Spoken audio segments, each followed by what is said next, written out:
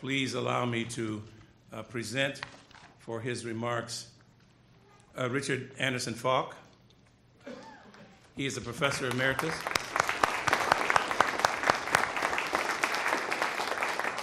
of international law at Princeton University, which reminds me of the final quote I'd like to share with you on April the 9th.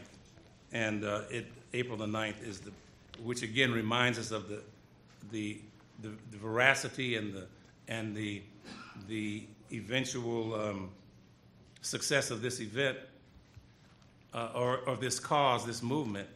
On April 9th in 1898, Paul Robeson, world citizen, was born in Princeton University, where Professor Falk is an emeritus professor. He made a statement which certainly speaks to this event. Quote, "The answer to injustice is not to silence the critic, but to end the injustice." The words of Paul Robeson. Professor Falk is a professor emeritus. He's the author and co-author of 20 books and the co-editor of the 20 volumes, including Achieving Human Rights, Israel, Palestine on Record. He is also served for several years, from 2008 to 2014, as the UN Special Rapporteur on the situation of human rights in the Palestinian territories occupied since 1967. Please welcome our first unimpeachable witness.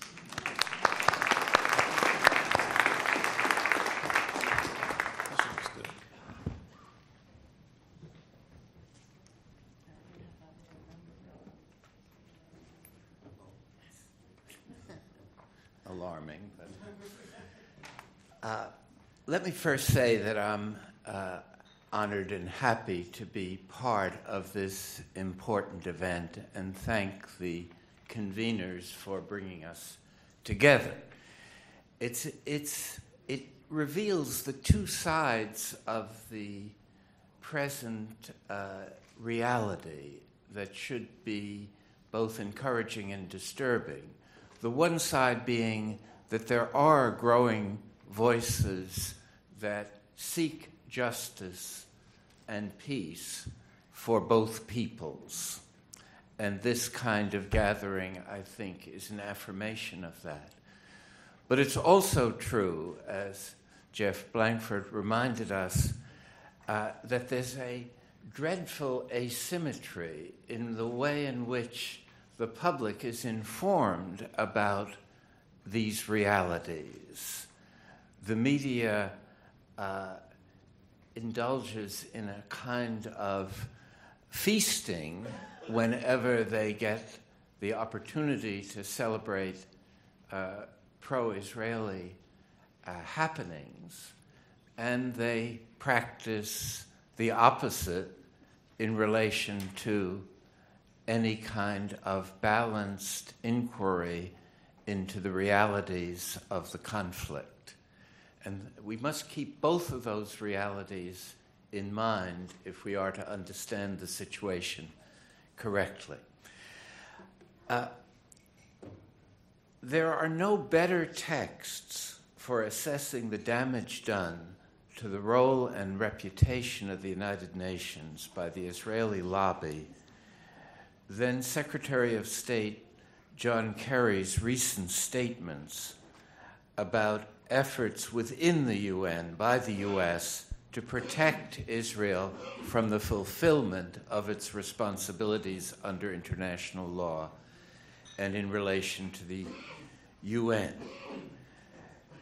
Despite the recent tensions arising over the Netanyahu speech to Congress, Kerry boasted almost at the same time on ABC News, quote, "We have intervened on Israel's behalf a couple of hundred times in over 75 different fora within the UN."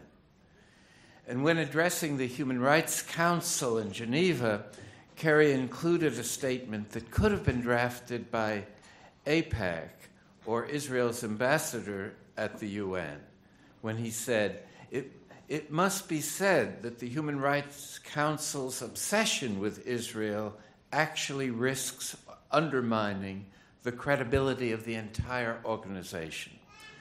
And further, we will oppose any effort by any group or participant in the UN system to arbitrarily and regularly delegitimize or isolate Israel, not just in the Human Rights Council, but wherever it occurs. What is striking about such statements by our highest-ranking government officials dealing with foreign policy is the disconnect between these between this unconditional support and Israel's record of disregard for its obligations under international law and with respect to the authority of the United Nations. When speaking at the March APAC meetings, Representative Lindsey Graham went even further when he told the audience that when serving as chair of the Senate Appropriations Committee, I'm going to put the UN on notice that I will go after the UN funding if the organization takes any steps to marginalize Israel. During my 6 years as UN Special Rapporteur for Occupied Palestine, I had the opportunity to observe the manner in which international and national so-called NGOs give priority to discrediting those who offer any critical assessment of Israel's conduct. And these are so-called NGOs because they're so closely aligned with the governmental priorities and viewpoints of Israel that they should be really known as quasi-governmental organizations. And I think of UN Watch and others in that category.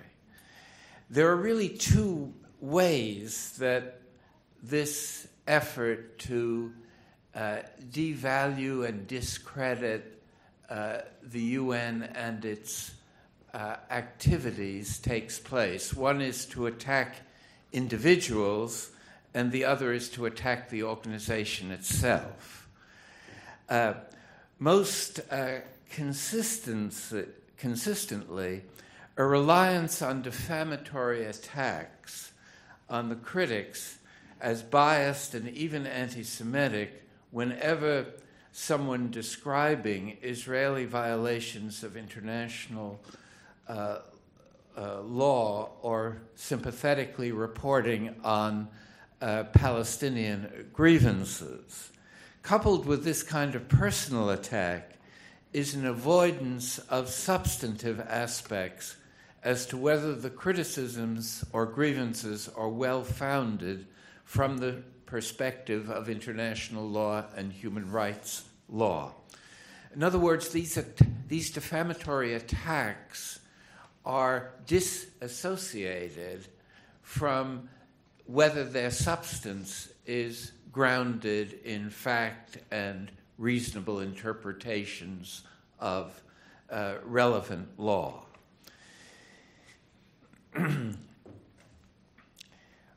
Even those defamatory attacks, at least in my case, focused on distorted presentations of my views on a variety of issues that were made in settings other than the UN and did not pertain to the Israeli-Palestine conflict. The intended effect was to shift attention from the messenger containing these issues to the message itself. In other words, instead of focusing on the message, the hope was to generate a controversy about a disreputable messenger. With incredible persistence, UN Watch in particular circulated their defamatory attacks to prominent international personalities, including high-ranking civil servants in the UN itself, such as the UN Secretary General and the High Commissioner for Human Rights, and a variety of ambassadors of countries friendly to Israel. What was particularly disturbing to me was the extent to which these defamatory attacks were treated without examination as credible by supposedly responsible officials here in Washington and New York, who didn't even bother to check with me or with the sources that were being relied upon, and led to the endorsement of such defamation in ways damaging to my reputation, but more significantly, diverting attention from the substance of Israeli uncontestable violations of fundamental international law and human rights law. And it's what I call the politics of deflection. Instead of talking about the real issues that should be discussed within the UN, the effort is to get people to talk about whether a particular person is an anti-Semite or is in some way biased. And it doesn't rest on any facts. It rests on the repetition of the defamation. And if you repeat, as Joseph Goebbels understood very well, if you repeat a lie often enough, it becomes a kind of publicly accepted truth. And that's where the, I think, very destructive effect of this kind of tactics occurred. Mentioning just one incident that is illustrative of a much broader pattern, the UN Secretary General, Ban Ki-moon, denounced me as biased, even using the word as despicable, with reference to opinions that had nothing to do with my role as special rapporteur, but referred to distortions of what I had said about 9/11 attacks and about the 2013 Boston Marathon bombing. After the first of these attacks, I tried to find out why the Secretary General would launch such an attack on someone within the organization. And I was told by his aide-de-camp that they didn't, as he put it, do due diligence, which means they didn't read what I supposedly said. And besides, they were under pressure from the U.S. Congress to show that they were not anti-Israeli. And it was at a time when Ban Ki-moon was running for a second term as Secretary General. So one sees the insidious way in which these political maneuvers play out, and it's sort of reminiscent of the Soviet system where the leadership reaches out to some lowly individual like myself in order to demonstrate a kind of larger political reality.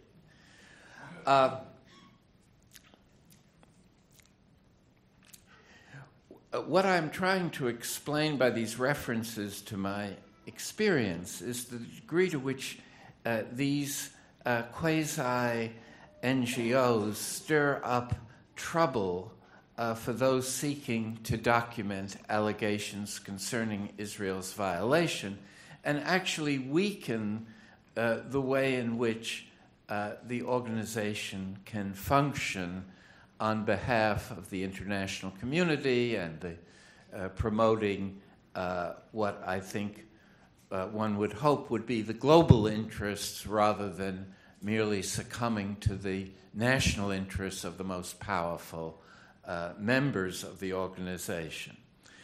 And one of the most disturbing features of this is the degree to which the U.S. ambassadors at the UN swallow what UN Watch and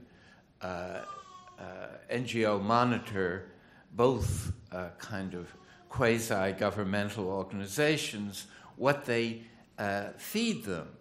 And again, in my case, Susan Rice and Samantha Power, both of whom know better, just routinely repeated the kind of denunciations and defamations that were associated with these attacks.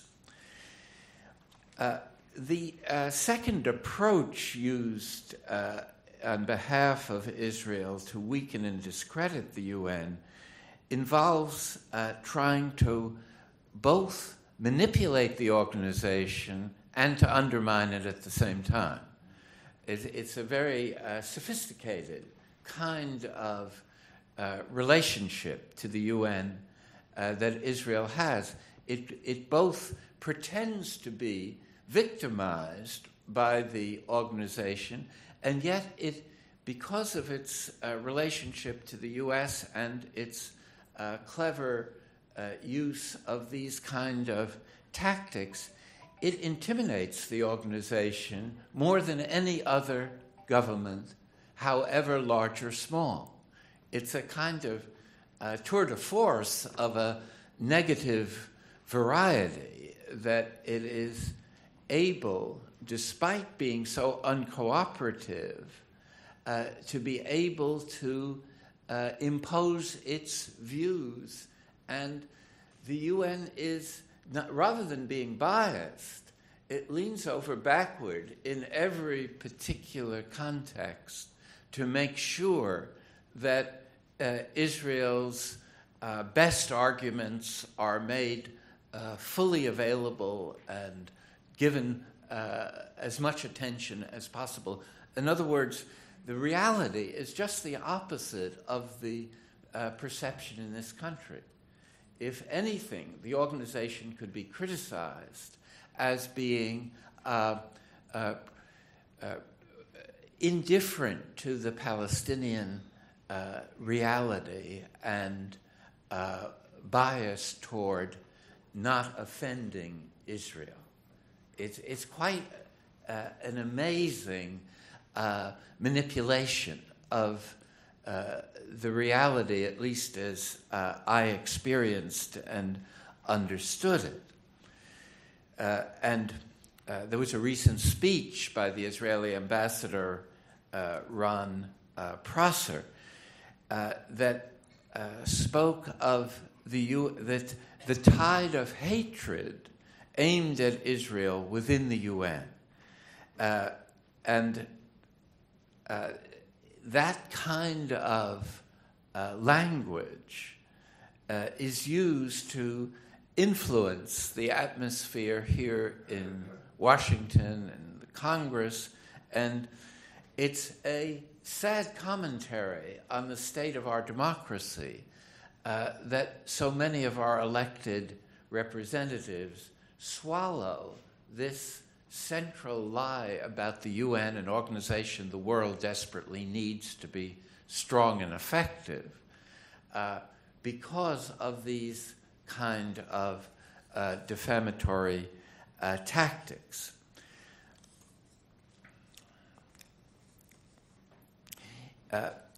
Reflecting, rather than the UN reflecting the supposed hostility of oppressive regimes to Israel, the UN has increasingly been neutralized in any effort to produce a sustainable peace that is just for both peoples. One forgets that it is the UN that failed the Palestinian people when the British gave up their colonial mandate and dumped the future of Palestine into the hands of the UN. It's unlike any other place in the world as far as UN responsibility is concerned. And so, again, the criticism that Kerry made and others that the UN devotes disproportionate attention to the Israel-Palestine conflict is really the reverse of what it should be doing. And that is, for over 65 years, it's failed to realize the right of self-determination for the Palestinian people that every other major people in the world has enjoyed and achieved. And